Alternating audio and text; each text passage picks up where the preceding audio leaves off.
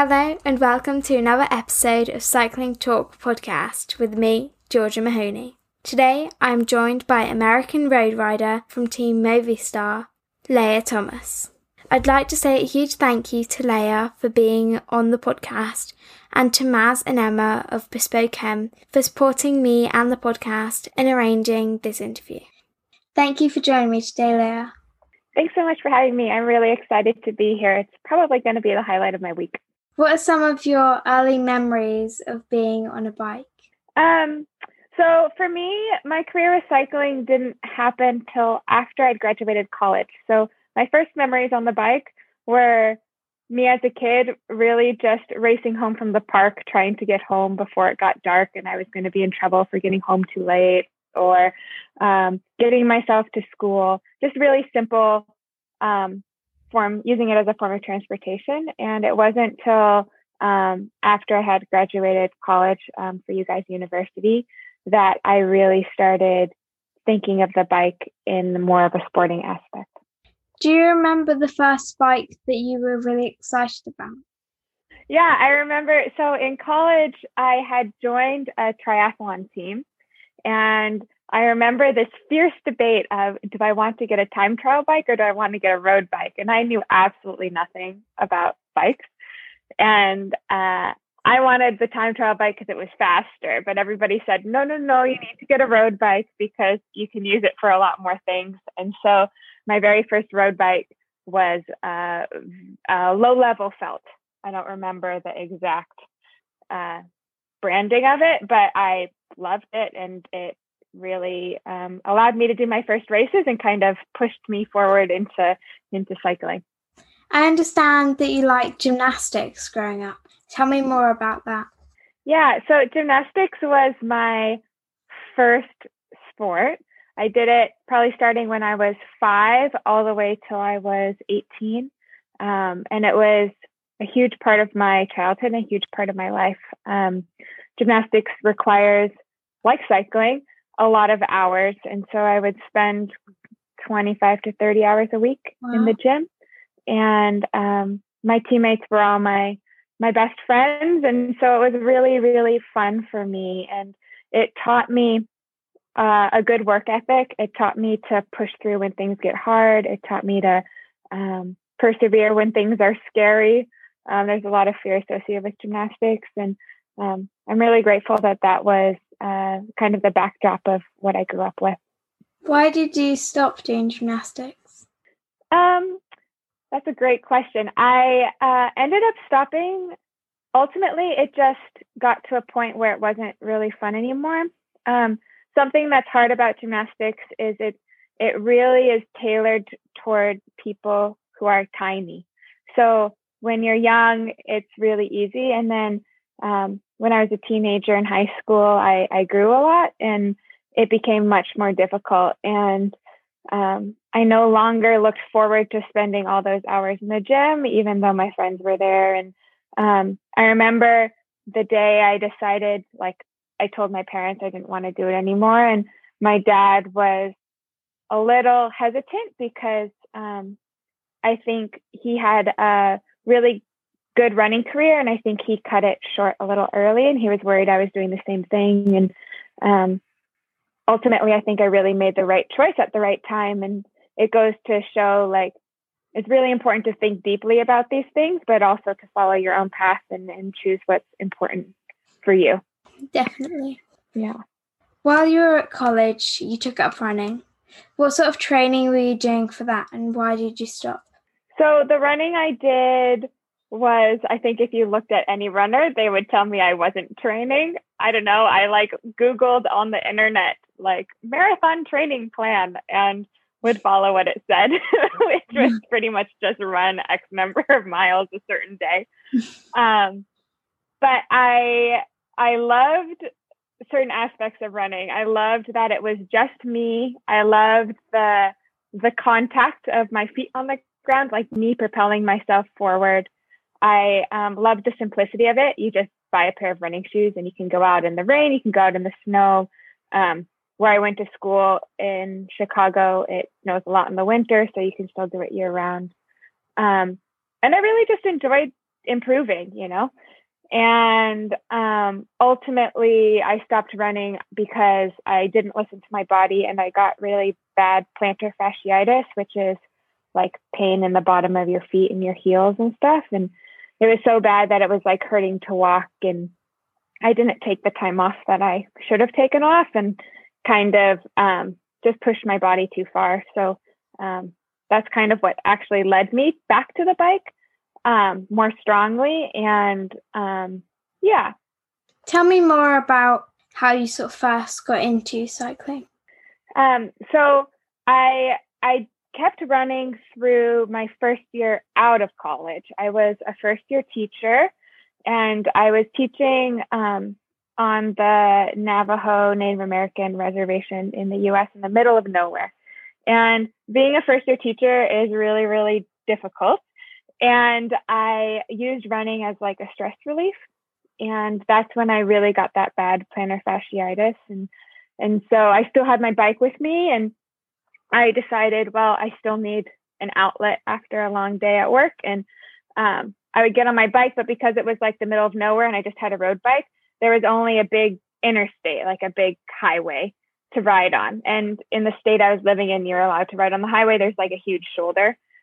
And so I would just bike up and down the interstate every day after work, and like the school buses would go by me and stuff, and like my students would wave. And there I was biking down the highway, and I would just kind of do the same ride every day. But I really loved the freedom that the bike brought, and it really was an escape for me. And that's kind of how it all started. Who did you like to ride with, and what sort of training were you doing? When I first started, it was just me. It was literally me. And if you went one way, you had a horrible headwind. And if you went the other way, you had a great tailwind. And so you ultimately had both, because you had to get back to where you started. But I would just ride by myself. And then I had a boyfriend at the time, and he was really into cycling, and he is from where I grew up, and he was the one who had encouraged me to start racing. So he took me to my first race, and that's how I got into the racing aspect. But I was in a really, really tiny town, and I was, I think, the only person with a bicycle. So tell me about your first race. My first race was in New Mexico. So it was up in like the high desert. It was at close to a little over maybe 1,200, 1,300 meters. And it was an omnium. So your placing in each stage mattered, not your time. And it was a little bit of a disaster, like a really good disaster. Like I didn't know what I was doing, but I did really well. So like the first stage was the time trial. I didn't have a TT bike ride. I still had that old felt. And I started the race, and it took me like the first mile or so to be able to clip in. Like I just like couldn't get my feet in, and I'm pedaling along. And I ended up winning the TT, and then it was like this circuit race thing. And I remember I went for this sprint for a preem, and I had this huge gap on the field, and my boyfriend was like, "No, slow down. What are you doing? Like, don't go off the front." And I just like had no clue. But it was so much fun, and I really enjoyed that weekend. Part of me wonders if I would have fallen in love with cycling as quickly and as deeply if I had struggled in that first race. You know, I have a lot of respect for people who do things that they aren't inherently good at and work to improve. And yeah, so it's just something I play over in my mind, but it went really well, and I ended up really loving that race, and then I kept doing them. Did you join a local club? I did. So I taught for 2 years in the middle of nowhere on this Navajo reservation in a little town called Sanders. And then after those 2 years, I moved back home to the Bay Area near San Francisco in California, and I joined a local club. Started with a local team called Alto Velo, and quickly moved over to a racing team that had like a stronger women team on it. Called Metromint, and it's actually a team that Katie Hall came out of, who raced for Bulls, and it's a team that had changed its name, but Kristen Faulkner, who's an up-and-coming U.S. cyclist, also came out of. So they kind of showed me the ropes and taught me more about the tactics of racing and all those important components. Did you have lots of women to ride with? Yeah, I think that's what's really special about where I live back home is there's an incredibly strong group of women that are all very supportive of each other. So like I said, Katie Hall used to live there. Kate Courtney, who's going to the Olympics for the US for mountain bike, also lives right near me. And then there's lots of just really strong women riders who don't race anymore or who never have raced, but really can push you up the climbs or push you during a ride. So it's a really great group of female cyclists. And I think that's pretty unique to where I live. Yeah, I think that must be great to be part of lots of really good female riders. Definitely. And it's also nice because we support each other off the bike too. Like we'll go over and have dinner or just kind of hang out. And it's nice to have both of those components. When did you realize that you had a real talent for cycling? It never was like a total light bulb moment. It was just kind of like, oh, I knew I was ready for the next step, each step of the way. Like each category, I'd be like, oh, okay, I'm a Cat 3. You know, I think I can be a Cat 2. And then, oh, I can be a Cat 2. Oh, I think I'll be a Cat 1. And I don't think I ever really had any aspirations of being a professional on my own. I just didn't know what that entailed at the time. And it was actually from this Metromint team, one of the women's husband really encouraged me. She's like, you need to go to nationals for the time trial and see what you can do. And as a complete amateur, I think I placed 6th that year. And the US always has had a really, really strong field of time trialists. And that was enough. I guess that would be my light bulb moment of I can do this professionally. And it was a light bulb, I guess, to other teams to say, you know, this rider should be part of the professional peloton and give me the chance to start to do this as my career. So in 2015, you competed in the World Championship Team Time Trial. How did you become part of that team and how did the event go?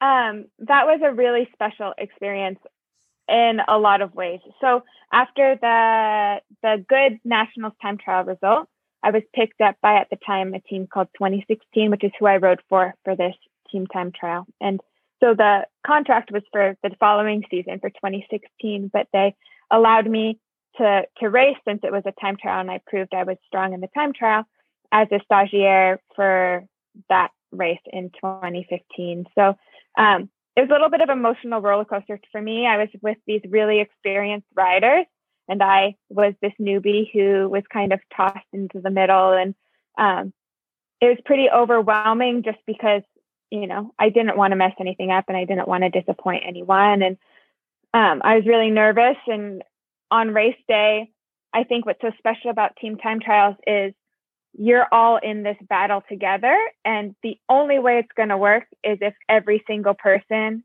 is committed to this solitary goal. And I always feel really excited when I race time trials because I know I have my whole team 100% behind me. And I am 100% invested in my team. And so the race ended up going really well. I think we finished 5th, I don't remember.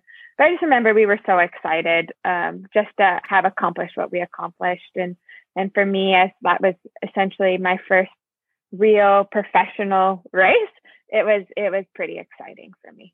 Yeah, it must have been crazy for you to sort of think about that you go into the World Championships and think about a few years before you only just sort of got into cycling. It must have been an amazing achievement for you. Did you feel any sort of pressure before you raced? Mostly the pressure was just from myself of I didn't want to be the person to mess anything up, you know, like what if I was the 4th rider and I was getting dropped or, you know, I just had a lot of fear of being the weak link. And I think that drove me to really focus and really prepare to be able to give my best. And I was able to do so on that day. And it was just a really great moment with the whole team. Is it hard, do you think, to be the new person in the team? I think is always a little bit difficult, but I also think it depends on the team. I think if you have like a really supportive team environment, generally they'll be really open and inviting, and I think those feelings of I'm the new person, like you would think maybe as you get older, you grow out of these feelings of like, am I going to be accepted? Am I going to have a place here? But I think that's just something that sticks around no matter when you join a new group, that apprehension. And I think if you're on a really welcoming team, those feelings die away really quickly. But at least for me, I tend to always have those feelings in a new place. I'm the person who's a little timid at first, a little shy, and I need to kind of get a sense for what this is going to be before I really open up. And that's just how I am. And I think it's great. It makes me really pay attention to what's going on. And I think that's a good thing. So tell me more about your first professional team that you joined and how that came about. Uh-huh. So I joined the 2016 team after that nationals. And what was so awesome about it was Kristen Armstrong, who is the Olympic gold medalist for the time trial multiple times. She was my teammate. And so watching her, how she prepared for races, how she trained, her attitude towards when she was defeated, her attitude for when she won, really taught me a lot about, what is it like when you're expected to win? How do you handle the pressure? I just learned a lot of lessons from her just by watching. I also learned a lot because it was an Olympic year, and Olympics is always a very stressful time. And watching how she dealt with all the pressure and the selection process definitely enabled me to maybe anticipate what was going to happen for this Olympic selection that I got to be a part of. Yeah. Do you remember the first time that you raced outside of the US? Yes, I do. I raced in Ardèche in France. And I was just really over my head. And we were racing for Allison Jackson. We wanted to get her the sprint jersey, and things were going really well. And in one of the stages towards the end, there's this downhill with this really smaller radius, whatever it's called, decreasing radius turn. And you couldn't really tell. And there's crash there every single year that they use this downhill, which is almost every year. And I was the one to crash on that downhill, and I didn't end up finishing the race because of that crash. But it was really eye-opening to me about this is what the European peloton is. This is how you participate in it. The roads are so different from in the US, and I'm really grateful I got to see what that was all about very early in my career. How did you find the traveling? Because obviously you were living in the US, it must have been pretty difficult to travel across.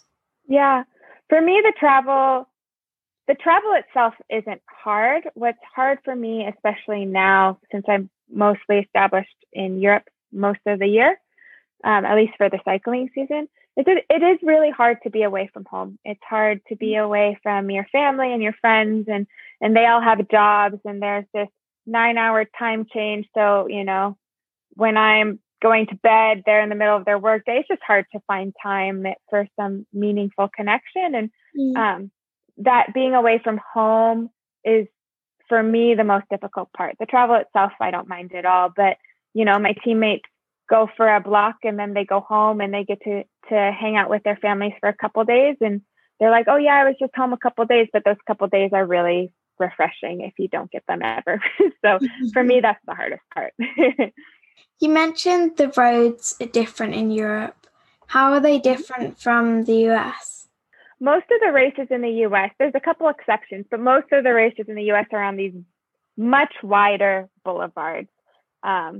They're much more I don't know, for lack of better words, safely engineered. In Europe, all of a sudden you're doing these twists and these turns, and you're just who made this and why is this here? in the most amazing way, but we just don't have that in the US because our country was built so much later, especially out west, and everything is just kind of more boring. It's just these big wide roads that we're used to racing on. You've had some amazing results in the individual time trial, including 5th in the 2018 World Championships in Austria and 7th in the 2019 World Championships in Yorkshire. First, can you talk me through your 5th place? Yeah, my 5th place was a surprise for me. I had no idea what to expect. It was my first World Championships, and I was just so excited to be there. Really nervous before the race, like in the days leading up to the race. And something I've kind of discovered about myself is I get really nervous the week before the race, and is this right? Is that right? What should I do? And then I ask a million questions and kind of figure it out in my head.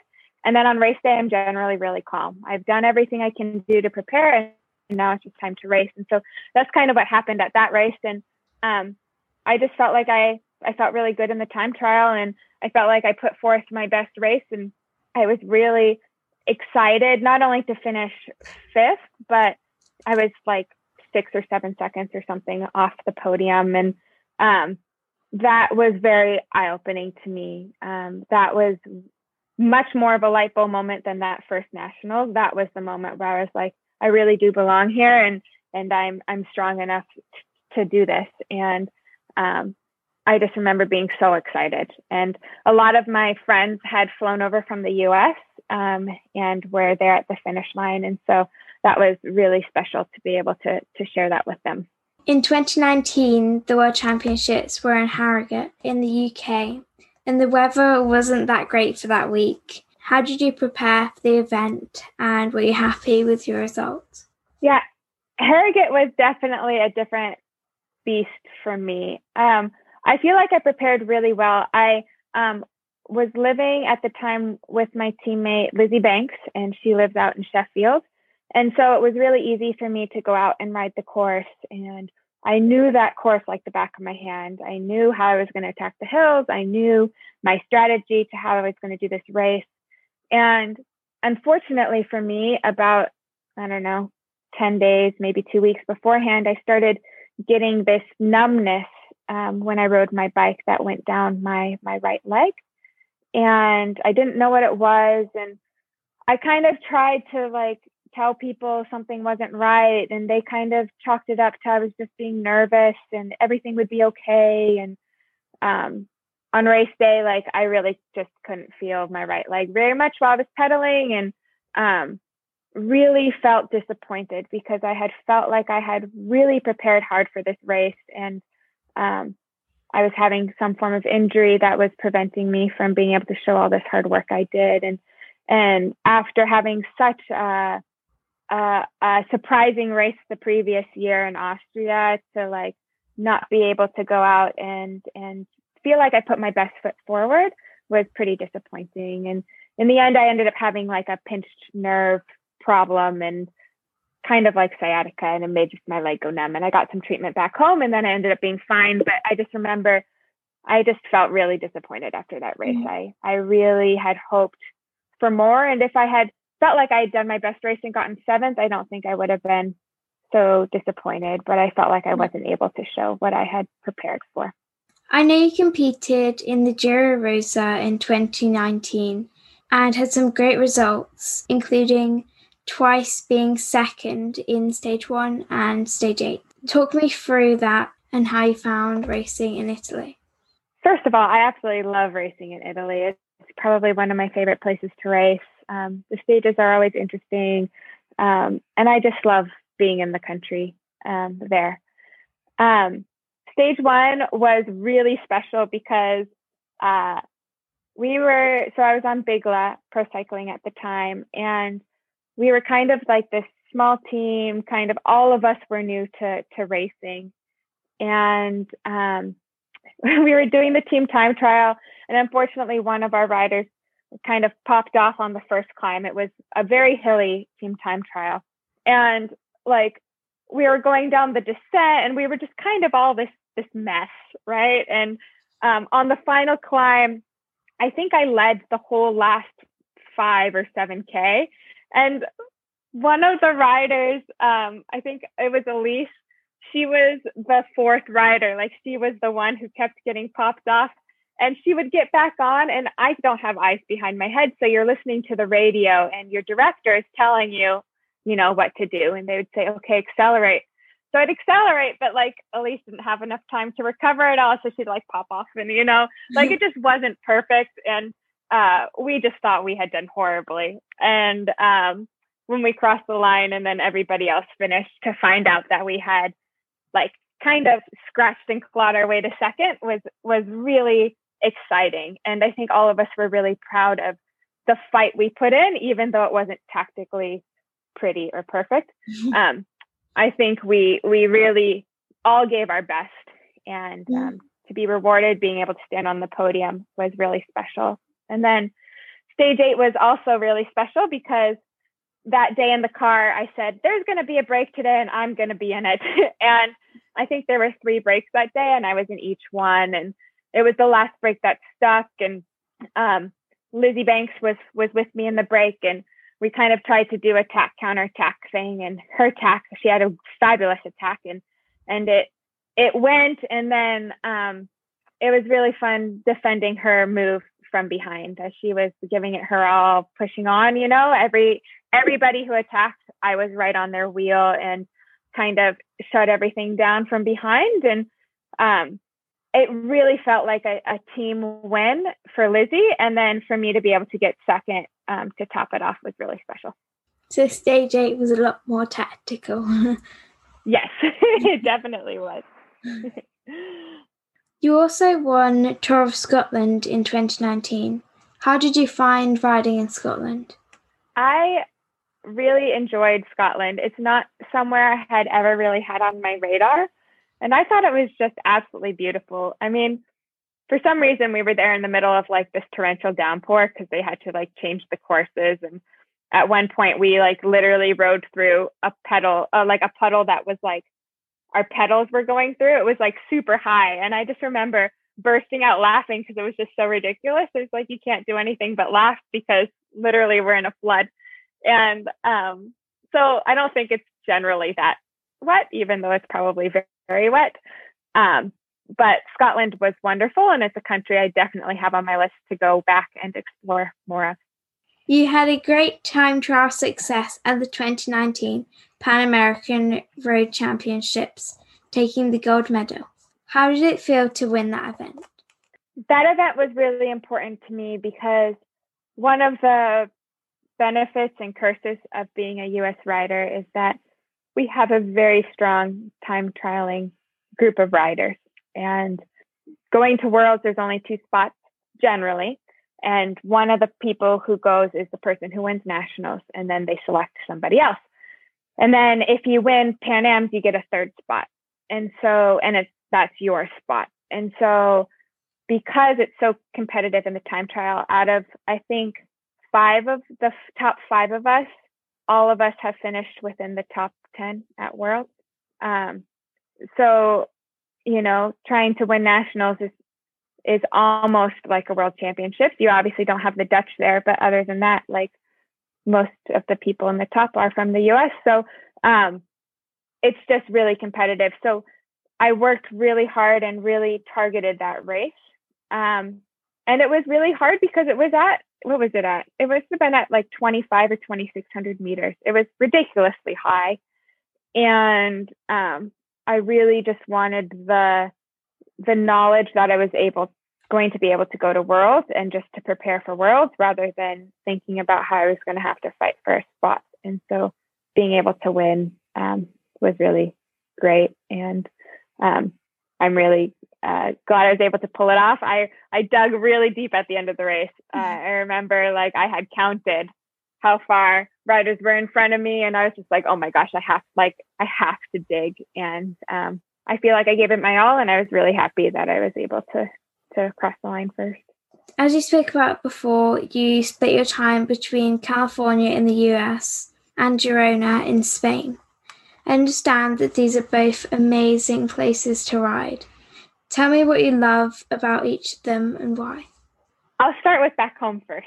I think that both the Bay Area where I live, kind of the South Bay, and then a little up north where my parents live in a place called Sonoma County, are probably the best places to train in the world. They have everything. They don't have hour-long climbs, but you have up to 45-minute climbs, and you have flats, and you have rolling, and you have steep climbs and not so steep climbs, and you can pretty much find whatever you need to do your training. And then something else that's unique to those places is that the terrain and like what you see changes constantly. So on a bike ride, I can start out in like grassy fields and then go through a forest of oak trees. And then I descend out and I'm on the ocean. And then I come back through these giant redwood forests. And it's just different all the time. And I love that. I love that I get to see new things. I love that it changes. I love that I can change my ride depending on how I need to train that day or how I feel. There's not that much traffic. It's just wonderful. It's by far my favorite place to train. Girona is very different. Everybody loves Girona, and I'm probably the person who's most critical of it. I think it's good. I like training there. It's a good home base when I'm in Europe. But for me, I think because of where I come from, it gets a little monotonous. I also, though, haven't explored enough. I know that there's amazing, for example, gravel riding, and I don't have a gravel bike out there, so I haven't really explored those aspects yet. And I think if I were to do that, I would fall much more in love with the riding there. Where were you in early 2020 when you found out about COVID-19 and all the restrictions on travel? So I was in Girona in my apartment, and another U.S. rider, Skylar Schneider, who was riding for Bulls at the time, was with me. And I remember Danny, the director from Bulls, was sending Skylar home, and I was just so confident. I was like, I'm just going to stay in Spain. It'll be fine. I'll go to the market. I'm going to stock up on food. And, I need to make Spain more my home, and this is my opportunity to do so. And I remember thinking that, I think it was a Thursday, and it must have been a Tuesday because we went to the market on Tuesday. And then the next day we got up and we walked outside, and everything was closed and there was just lines everywhere. This was before the shutdown, though. Just like in one day, everything kind of changed. And I just realized I don't want to be here. I need to go home. And I was able to book a ticket. And this is when we still had, we didn't know how it spread. I went to the airport. I didn't have a mask. Nobody knew. We just thought oh, you use hand sanitizer, you'll be fine. And I just remember I just wanted to be home. I wanted to be with the people I cared about. And as soon as I landed back in the U.S., I opened up my phone and I read that everything was shut down in Spain. You weren't allowed to leave your apartment. I give everybody who had to go through that a lot of credit, or I don't know. I just have a lot of empathy for that because I would have been so miserable. What was lucky about being in the U.S. is even though we shut down too, you had lines at the store, you only went out if you really needed something. We were still allowed to do physical activity outside by yourself. And so that kind of outlet was really important. And in all honesty, I hadn't been home during the spring in the U.S. in years. And it was really nice actually to be there and get to spend time with my parents. That's who I was living with at the time, and just kind of spend some time that I generally didn't have. So for me, it was kind of a nice reset once I was home, but I know others weren't as fortunate. How did it affect your training and racing? I actually think it was really good for my training and racing. It gave me the time to really focus on my weaknesses and really try to improve them. And I really worked hard throughout that period. and felt really motivated that this was a gift. So that's what I did. I just trained really hard and feel like I came into 2020 much stronger than I would have been otherwise. Strade Bianche is one of my favorite one-day races. Talk me through being back racing and your race that day.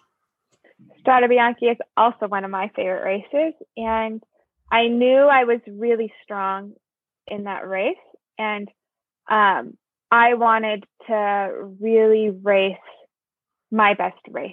And I got in the break of the day and just was really proud of fighting to the end. It wasn't perfect for me. I crashed in one of the early gravel sectors and had to chase back on. And then I crashed. I don't know if you watched it on TV, but I crashed when I was kind of off the front. Mavi was way up the road, but I was the second rider on the road. And I dropped my chain, and then a guy tried to push me and help me, but my wheel was stuck in the gravel and I had fallen over and re-jammed my chain and kind of lost all my time that I had gained. And I just didn't give up in that race. And sure, maybe had I not done that, maybe I could have finished second, or who knows, but I was just so happy to be on the podium. I felt like I raced really well, and I showed all the hard work I had done during COVID, and I was just so proud of that moment. I had no idea that happened. Like, I remember watching the men's race with my family, but there was only like a teeny bit of coverage of the women's race, and it was just Annemiek coming into the piazza, and it didn't really show anything else from the race, and it was a real shame. But I mean, I think that this year the coverage has changed, and big companies like Eurosport and GCN have started showing more women's racing. Do you feel that as a rider you see that coverage getting better? Definitely. I feel like every race, like if I'm not there, I can watch what happened online. And the races I'm there, there's also coverage. But before, like you were saying, even last year, I don't think that would have been possible, and I think it's beneficial for everyone. It gives fans a way to follow more diligently. Like, just looking at the results on paper doesn't show what happens in a race. And it's just so great that women's cycling is getting more coverage and fuller coverage, not just like, oh, we're going to watch the last 20K when the race has already happened, right? You're just watching the very end. And so I'm really glad that part's changing. Yeah, definitely. You now ride for Team Movistar. How does it feel to be part of that team? It's been really great. Movistar has welcomed me with open arms and been really, really kind and really generous. And, I ended up going there because the team I was going to be on folded in the last minute. And so I feel so fortunate and grateful that they saw I could bring value to their team and took me on. And it's been a really good year. You've been part of a few different teams. How do you find the different languages and cultures within the team, particularly now that you're riding for a Spanish team? Each team definitely has a different vibe to it. I think some of it for sure is cultural, and then some of it is just the makeup of the team. But the fact that I have raced with people from so many different countries, so many different backgrounds, and so many different just life experiences has been really eye-opening. I really am grateful that I have gotten to interact with people from all over the world and hear their thoughts and opinions and perspectives on things that I wouldn't have been exposed to in any other way. And not just like it has to be anything meaningful, but just like you live with these people, right? And how people's habits are just different. And it's just been really cool to kind of see how people do things, and makes me think about things that I really am glad that I have in the US, things that, the way we do things, and then also things that I really wish we would change. And I think having a more a wider perspective is always a good thing. Yeah. There's been quite a few races already this year, like Omloop Het Nieuwsblad, Strade Bianche and Liège-Bastogne-Liège. How does racing feel so far this year, and how do you feel your role within the team is? I feel like I had a really successful spring, and I feel like Movistar had a really successful spring. I feel like my role was one I kind of had to grow into and learn a little bit. My job is to support Annemiek primarily as best I can, or Emma, and really give them as much, I guess, rest, shelter, support until I just can't anymore. And so figuring out the best way to do that has been a learning curve. And I think I've grown into it well and really added depth and some strength to the Movistar team. And I feel confident that I played a role in those wins and those results that we had. And that's always a great feeling.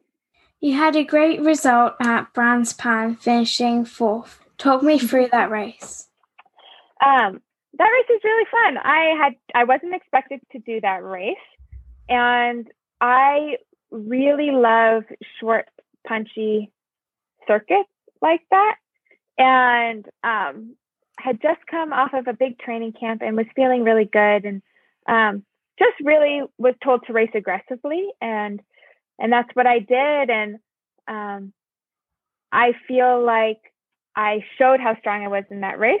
And unfortunately, I couldn't bring home a podium spot. I just burned one too many matches and just didn't have it at the end. And, the people who beat me were all really good sprinters, and that's not my forte. But that was a race that I look back on and just think that was fun. It was just a fun day.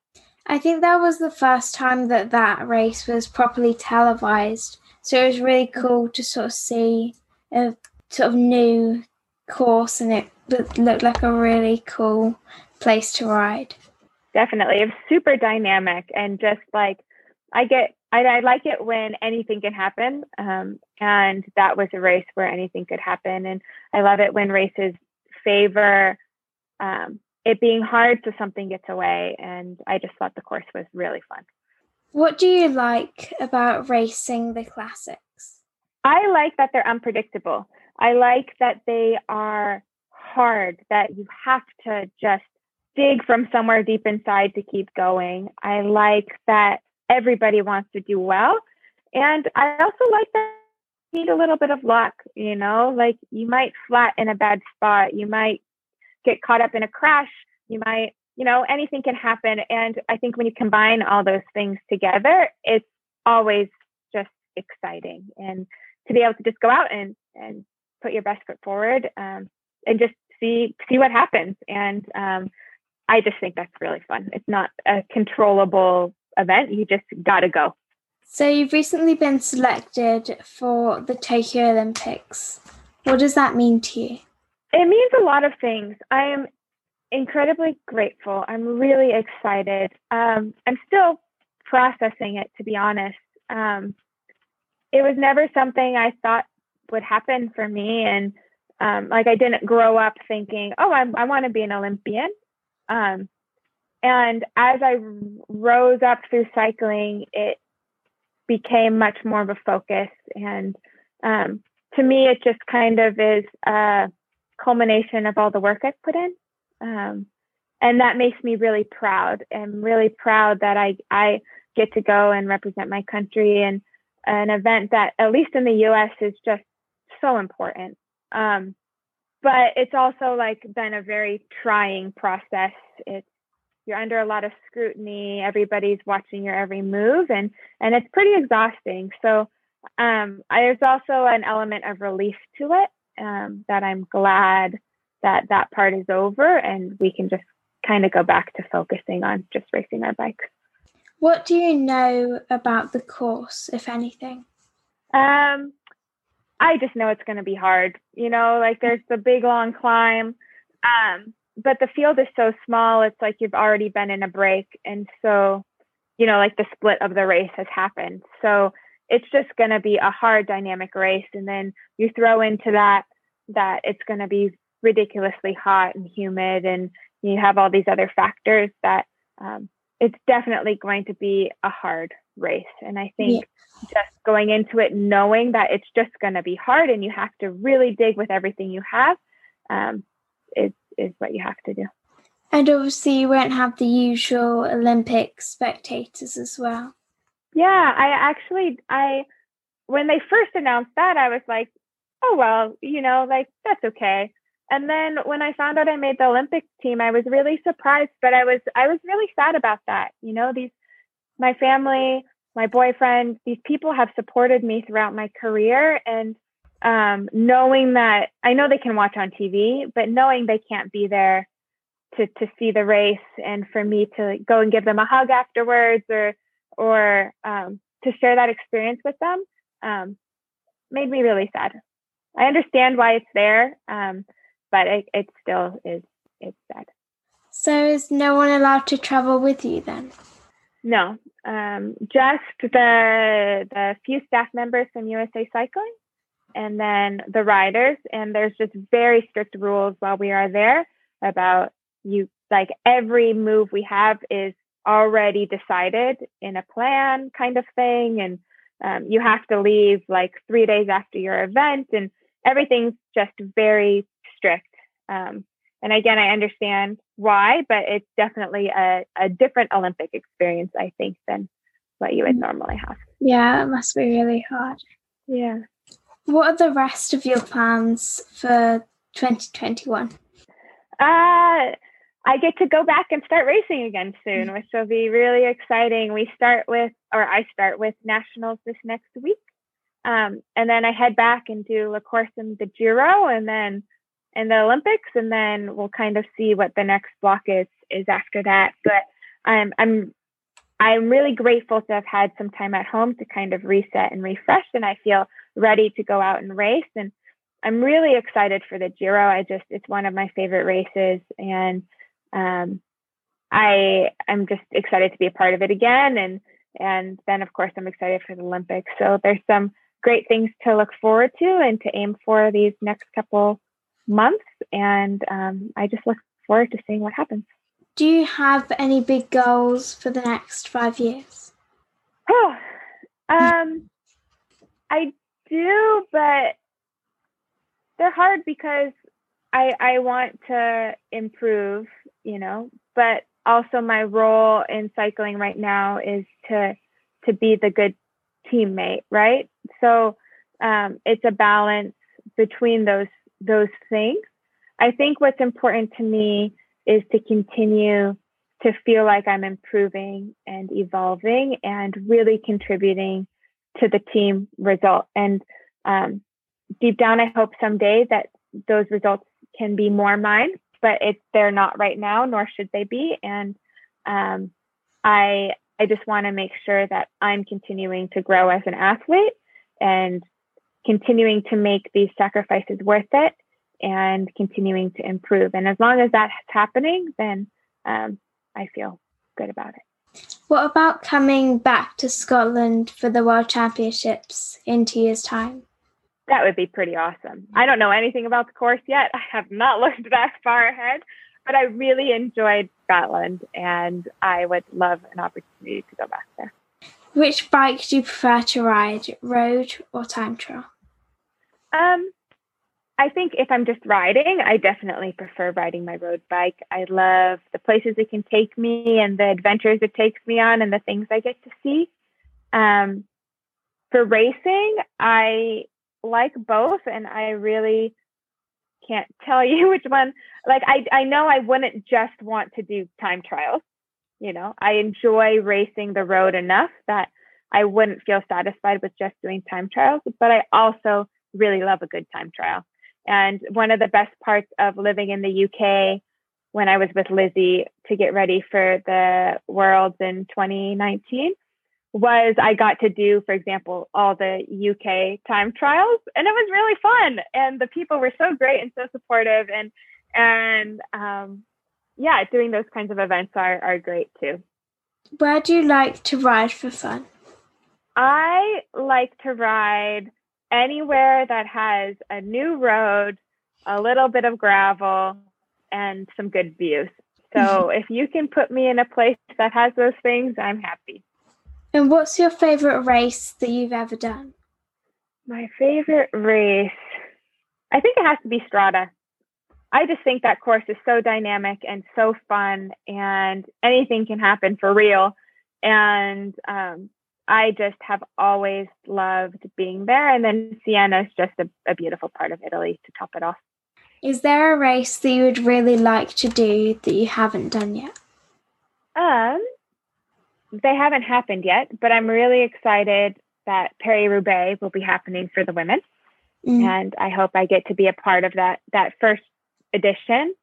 And then it's really exciting also to hear about the Tour de France having a women's race next year.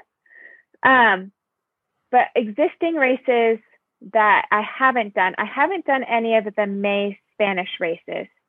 And watching them this year, because they have coverage, like we talked about, they look really fun and really dynamic. So hopefully maybe next year or something, I can partake in a couple of those races and fit them into my schedule. I can't wait to see the women ride Paris-Roubaix.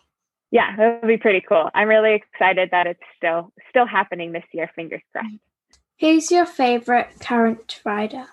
You put that one on the question list and I was like, I really don't know. I really don't have an answer for you. I look for role models as like athletes who really like are open and honest and focus on just getting better every day.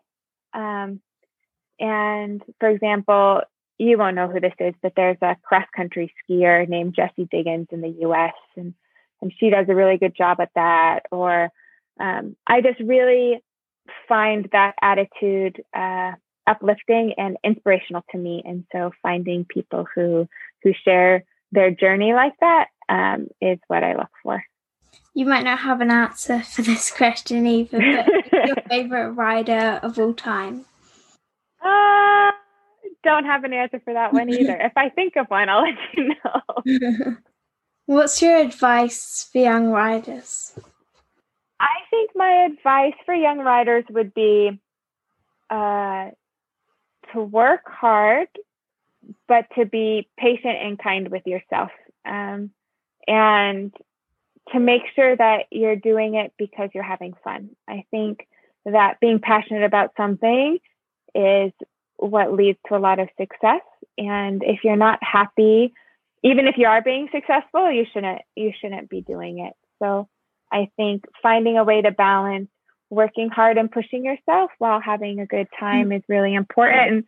And when you're young, like, you don't need to just specialize in one thing. So make sure you're exploring everything out there and trying to discover what works for you. And I think that's what you're supposed to do when you're young. So, push yourself and work hard, but explore and see what the world has to offer. You've got 5 minutes before you head down to the start of a race. What's on your playlist to get you motivated? I like songs that are just like the dig, pick you up, like you can do it kind of songs. And I just have a random collection that I just pop on, and whatever pops up is what I listen to. So I literally listen to anything from Spanish reggaeton music to like classic rock to whatever. So it's just whatever fits my mood that day is what I pop on. Thank you for joining me today, Leah. Thanks so much for having me. This was great. It was really interesting to hear how Leah started so late in cycling, but yet she's still having an amazing career, and she's even doing the Olympics this year in Tokyo.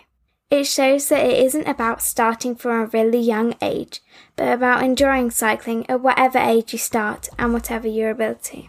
You can find my podcast on Facebook and Instagram at cycling.talk.podcast, on Twitter at cycling_talk. My podcast is available on Apple Podcasts, Amazon Music, Spotify, Podbean, all the usual podcast places, and of course, my Buzzsprout website. I'd love to hear your feedback on this episode, so please let me know. See you on the bike.